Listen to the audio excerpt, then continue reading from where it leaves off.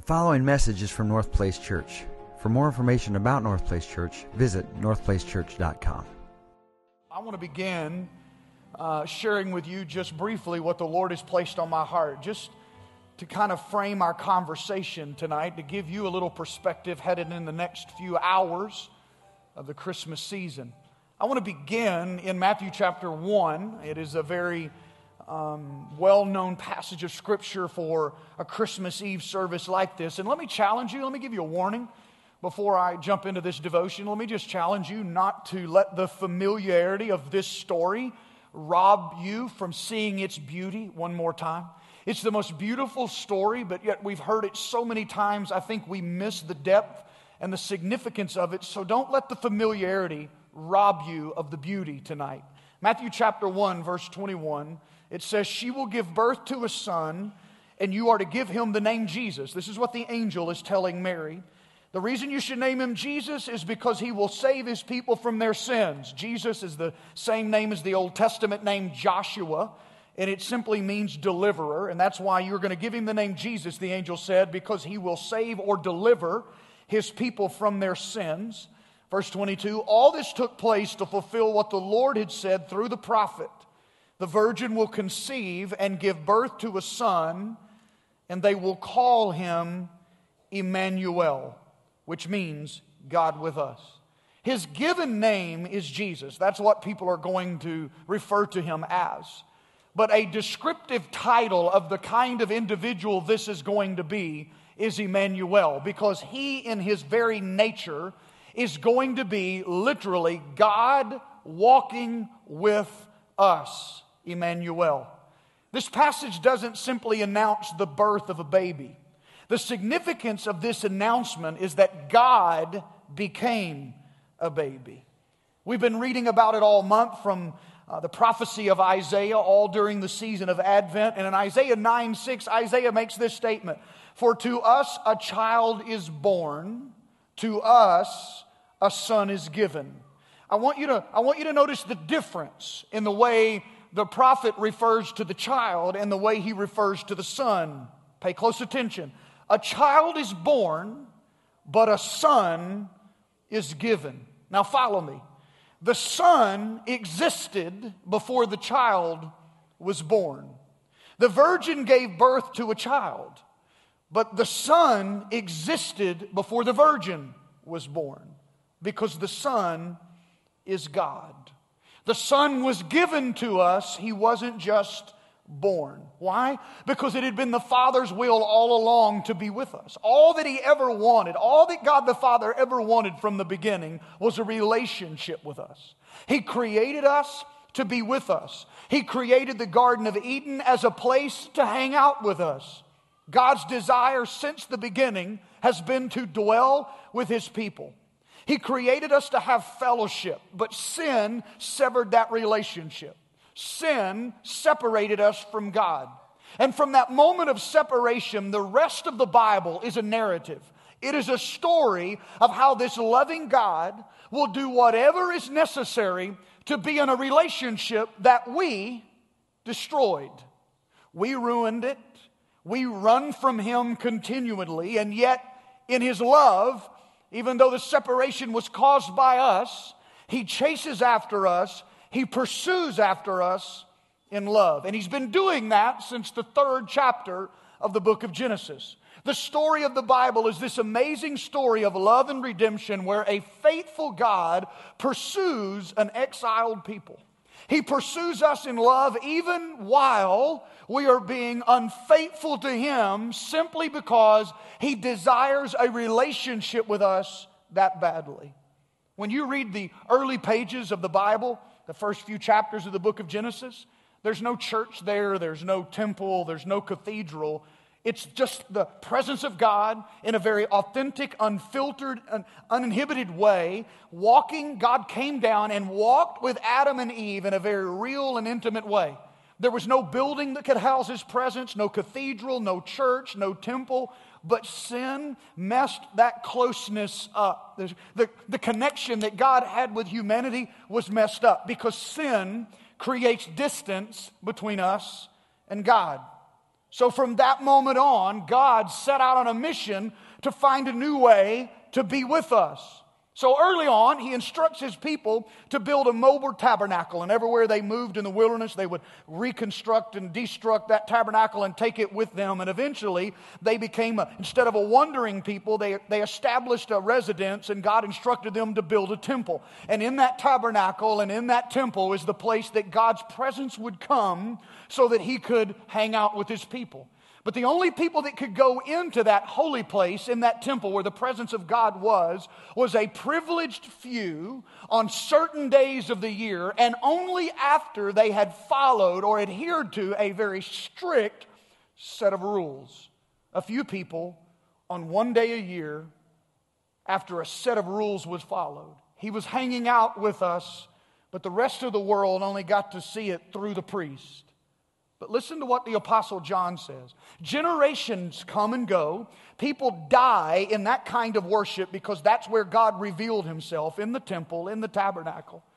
But yet John is writing about the birth of Jesus, and as he writes about the birth of Jesus, it appears that God's desire to chase after us, that God's desire to be in relationship with us, His passion for that, stepped up to a whole nother level by sending us Jesus. Because this is what John says in John 1:14. The Word, which is a reference or a title also given to Jesus, became flesh and made His dwelling among us. We have seen His glory, the glory of the one and only Son, who came from the Father, full of grace and truth. The words that John uses that made His dwelling among us, the words that he uses there, they literally mean Jesus tabernacled among us. And John chooses that language intentionally because he wants us to know that the same presence of God that walked with Adam and Eve in the Garden of Eden, and the same presence of God that filled that mobile tabernacle, and the same presence of God that filled the holiest of holies in the temple, that same glorious presence of God is now embodied in flesh in this baby whose name is Jesus, who will be called Emmanuel because literally He is God with us. Emmanuel means God with us. He wanted to be with us so badly that He became one of us. He wanted us to know Him so badly, He sent Jesus. If you want to know what God is like, study Jesus. You want to know what God is like? Study the Emmanuel. When Paul is writing to the church at Colossae, in his letter, Colossians 1:19, this is what he says.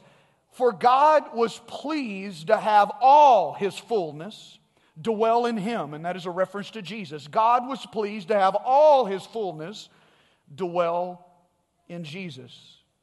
You would think that if God was going to come to earth, there would be some type of fanfare or celebrity status. But that's not the way God decided to come hang out with us.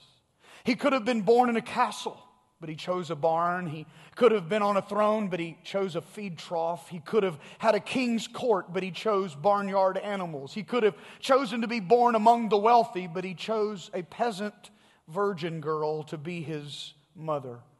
Why would God make His grand entrance in such a humble way? So that you could relate to Him? So that we would feel like He is approachable? So that He could identify with us? So that we could understand Him? His lowly, humble entrance was a hint of who He came to hang out with.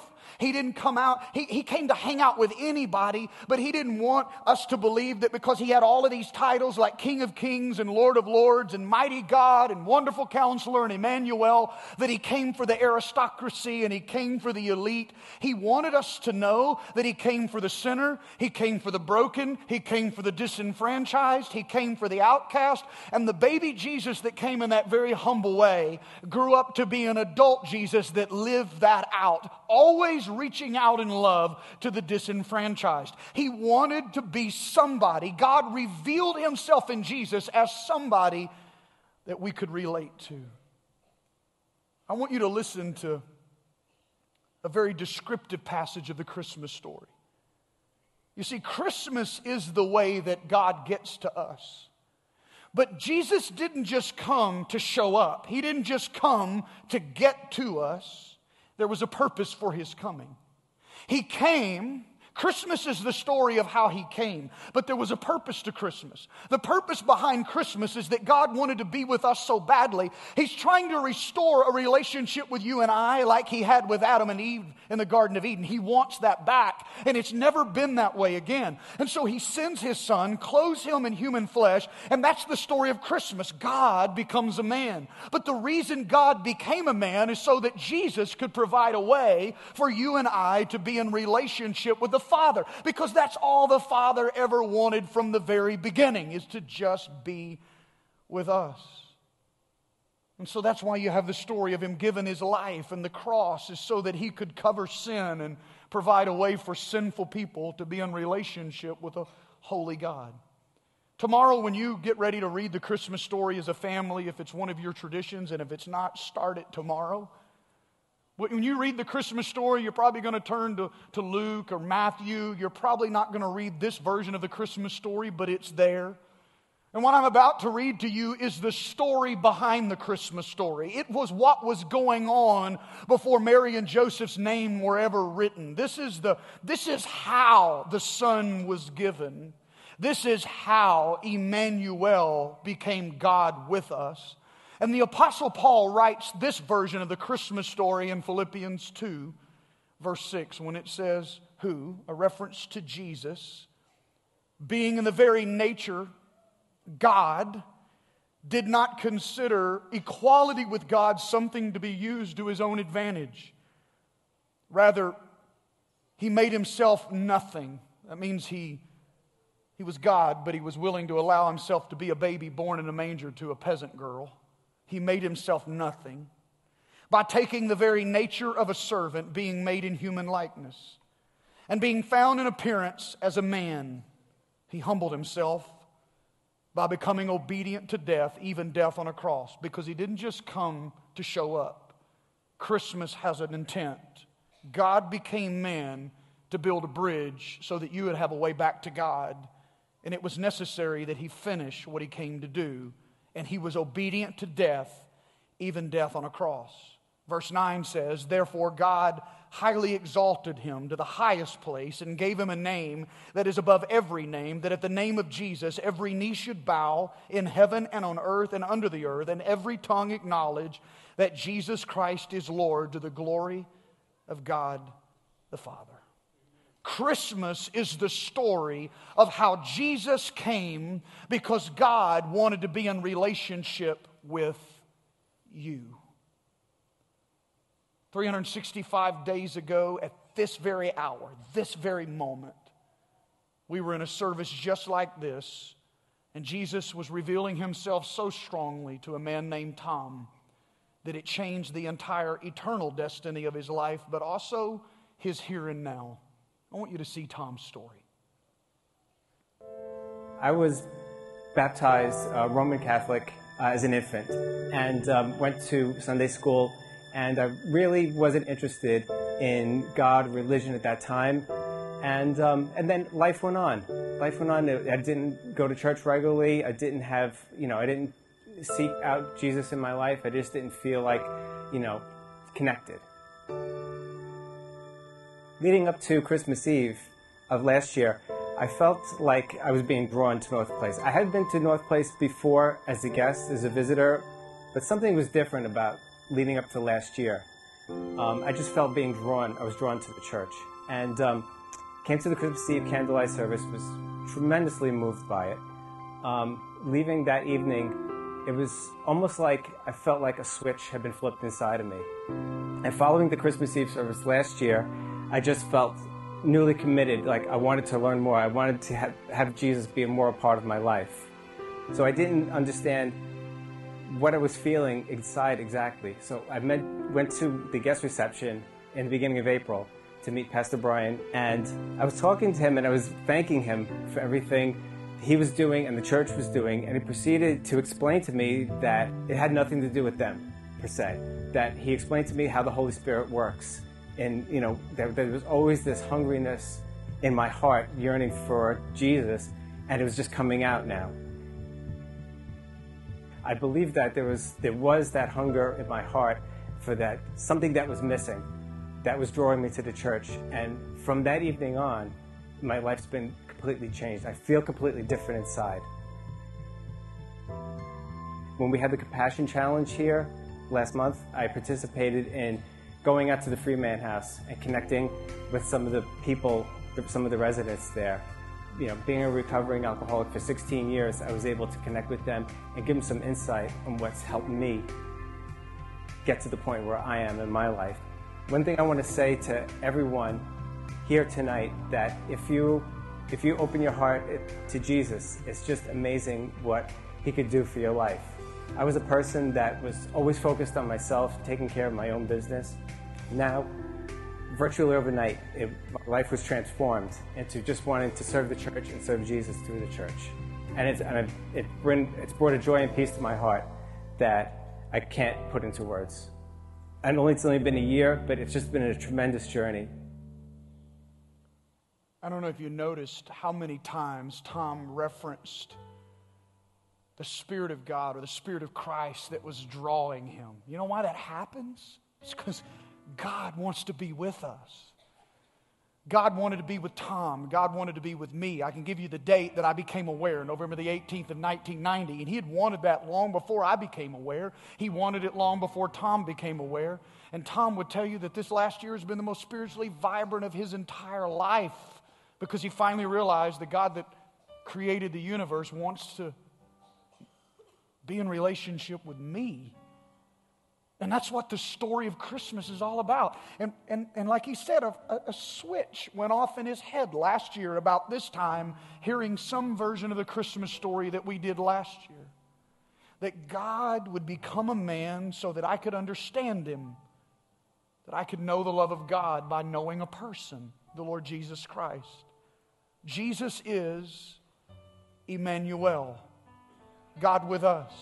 I believe He's here in this very moment, drawing every one of us into a deeper relationship with Him than we've ever known. For some of us, it may be the first time. For others, this is our 50th Christmas. And every year as you grow in Christ, there can be this deeper intimacy and deeper revelation. It doesn't have to be monotonous tradition and religion and routine that you do on certain segments of your life and year.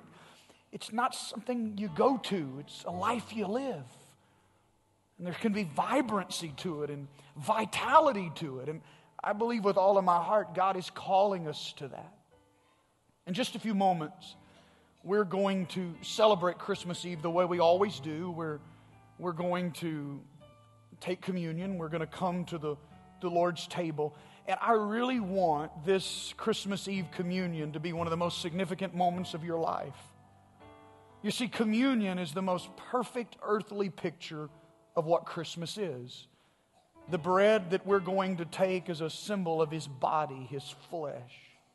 And it's here tonight and always to remind us that Jesus is Emmanuel, God with us.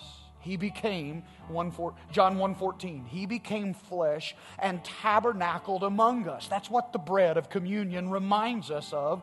He became one of us to reach us. But it wouldn't be enough had He just come. He had to do something to bring us back into relationship with the Father. And He did that by shedding His own blood through a death on a cross.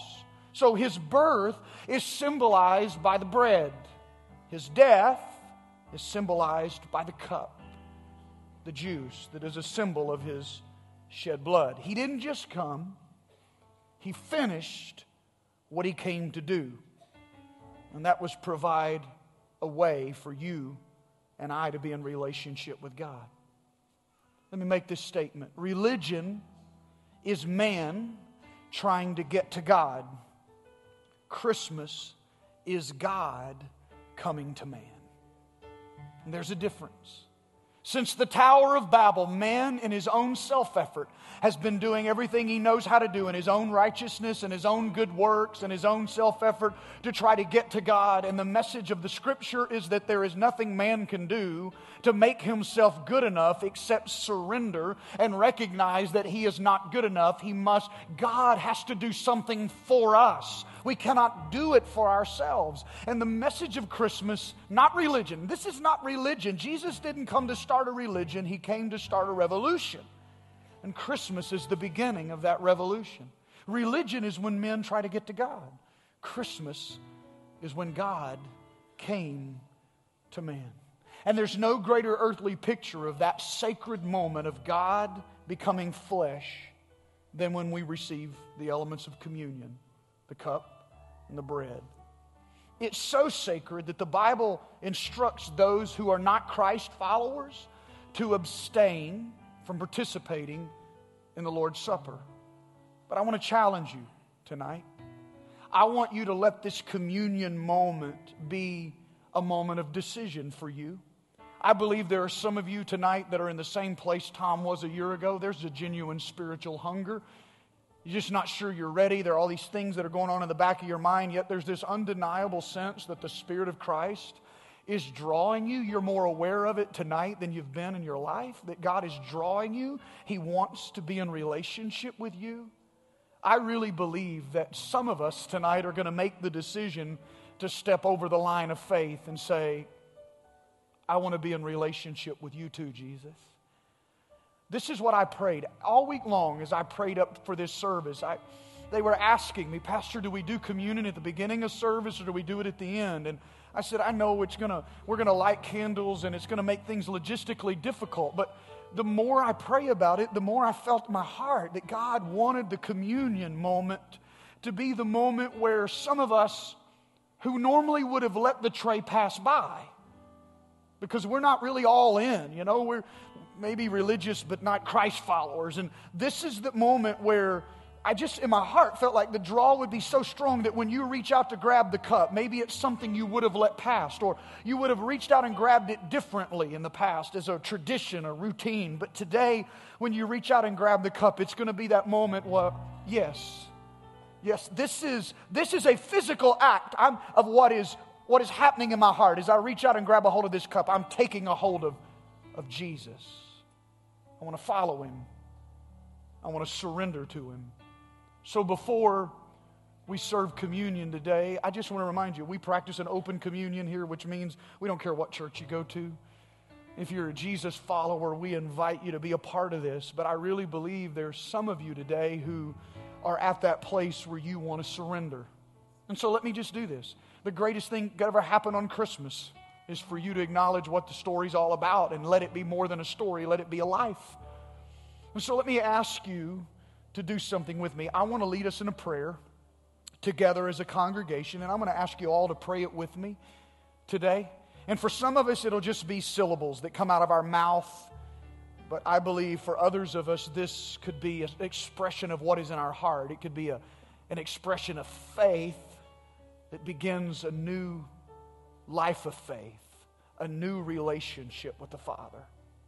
So I'm going to ask you if you would you all pray this with me? Dear Jesus, I confess with my mouth, you are Lord. I believe in my heart, you were raised from the dead. Today, I surrender. I sense you drawing me, and I want to surrender to that. I want you. I open my heart to you. Cleanse my life. Empower me to serve you. I give you all of me. I give you my whole life. The good, the bad, the sin and the righteousness. It's all yours. I'm all yours. Today is the first day of the rest of my life. I give it to you in Jesus' name. Amen and amen. I really believe tonight that while that could just be syllables to somebody, I believe with all of my heart those words can change somebody's destiny if it's expression of faith. I'm going to ask the greeters here in the auditorium if they will come and prepare to serve you. We're going to wait until everyone has been served, and then we're going to take the elements of communion together. And while they are serving you today, Pastor Bear is going to lead us in some worship to prepare our hearts. And for those of you that are surrendering to Jesus tonight, let the grabbing of the cup as it comes by, let it be an expression of faith. Yes, Lord, I'm all in. I want this just like you do. And let these next few moments be very sacred, meaningful, spiritual time in your life.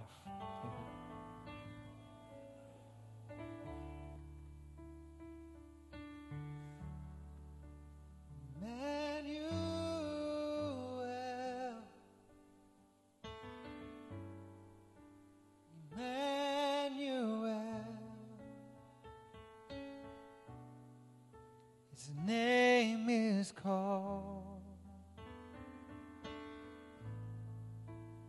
Emmanuel. God with us, revealed in us. His name is called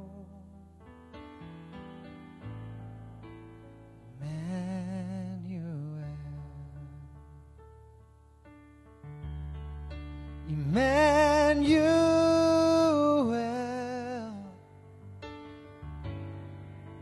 Emmanuel,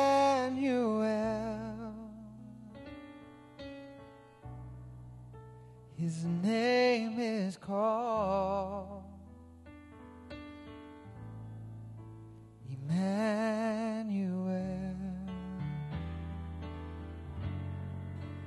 God with us, revealed in us. His name is called Emmanuel.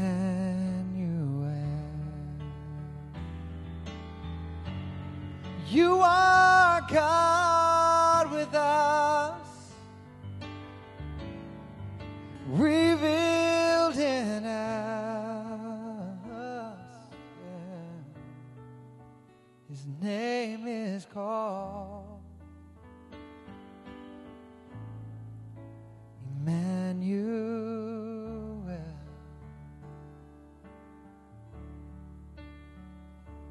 And I will run to the hiding place. I will run to the hiding place. Draw me ever closer to look upon your face. I will run to the hiding place. I will run to the hiding place. I will run to the hiding place. Draw me ever closer to look upon your face.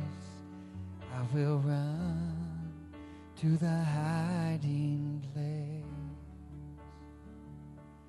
I will run to the hiding place. Lord, I will run to the hiding place. Draw me ever closer to look upon your face. Lord, I will run to the hiding place.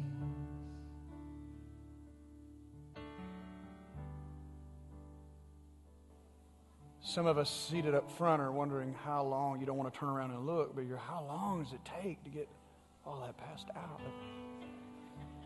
We have a hard time waiting, you know. I don't know what it is, but I've just been trying to get some things marked off my list the last few days, and people are mean at the mall. I don't even want the parking spot up front. I just want a spot, but people are mean. I think it does us some good to have to wait for just a little bit till everybody gets served. It's an opportunity in the presence of God to get some of that rush out of us. Practice some deference and defer for a moment. I'm going to ask if you would, right before we receive communion, would you stand to your feet with me all over this place tonight?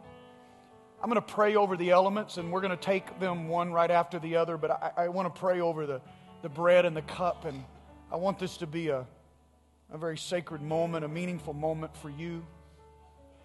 Father, I can't help but believe that in a room this size with this many people, that somebody took that cup tonight when at 3 o'clock today they wouldn't have taken it.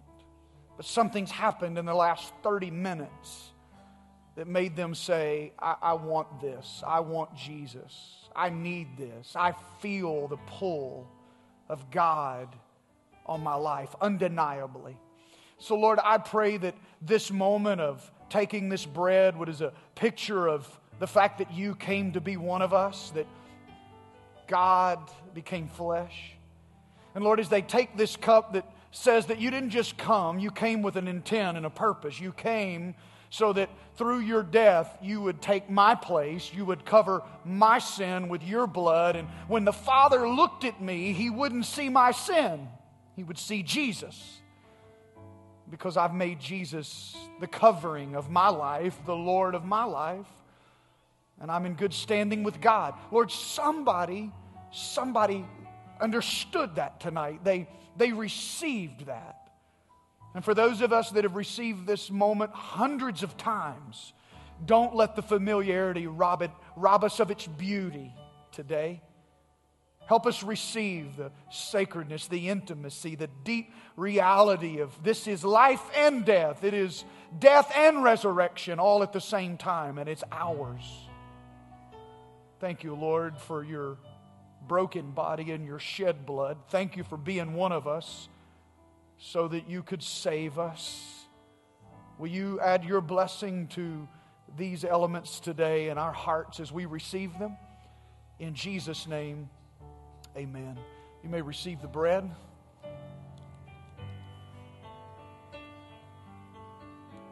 Thank you. Thank you, Father.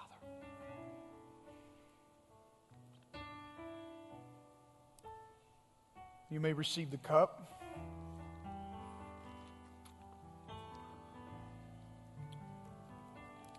Thank you for Christmas, Lord. I don't know, from my point of view, every time I'm in a communion service like this and I see so many people take the cup, something inside of me that says, I'm one of them. I'm a part of that family. You see, only people that take the cup are the family. It doesn't matter what race you're a part of, what language you speak, where you live. Some of our family are being persecuted and given their lives. But the people that take this cup number themselves all the way back to the first time that Matthew, Mark, Luke, and John sat with Jesus and taken this cup. And millions of people since that time have numbered themselves with those disciples and said, I'm a Jesus follower. I'm one of them. And tonight, you have done the same. As we close tonight, I want us to turn our hearts back to the Advent wreath and the Christ candle in the center. I want you to notice this tonight, that it's not coincidence that we have chosen as a culture to celebrate the birth of Jesus, who is the light of the world, around the winter equinox. The darkest day of the year for us is the 21st of December. It's the darkest day. And yet around that darkest day, we celebrate the entrance of the light of life. And tonight, as we pass this candle, everybody's candle in this room tonight will be lit from the Christ candle, because He is literally the light of the world. And by the time we're done, the darkness will be pushed back by the light of Christ. And every candle that you see lit, as the lights get brighter and brighter from one candle touching another, it's the symbol of how Jesus has touched Tom and me and you and others, and he is literally his influence encircles the globe. Every time I see another row that's lit, it reminds me of another tribe, another nation, another people that have come under the lordship of Jesus Christ. The nations have been influenced by the light of the world.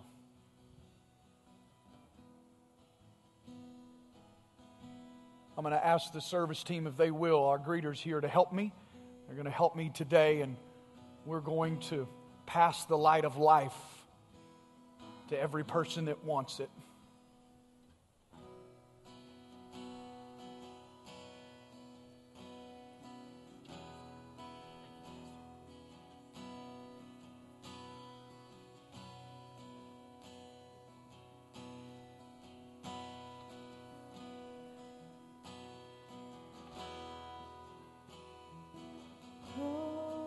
Holy night, the stars are brightly shining.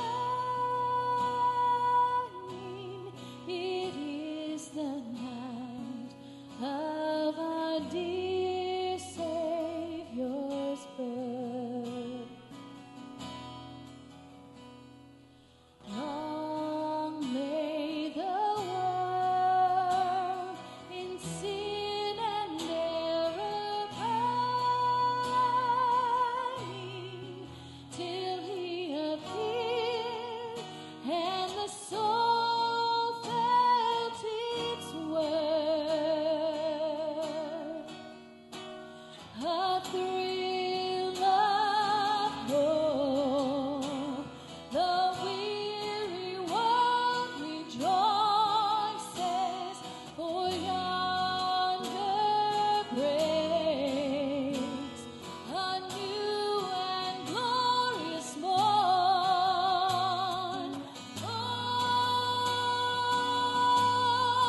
On your knees, oh, hear the angel voices. Oh, night divine, oh, night when Christ was born. Oh, night divine,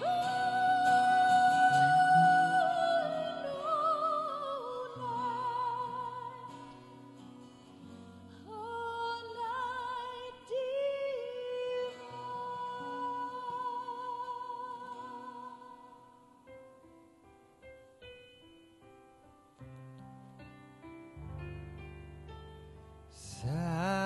Silent night, holy night, all is calm, all is bright, round yon virgin mother and child. Oh,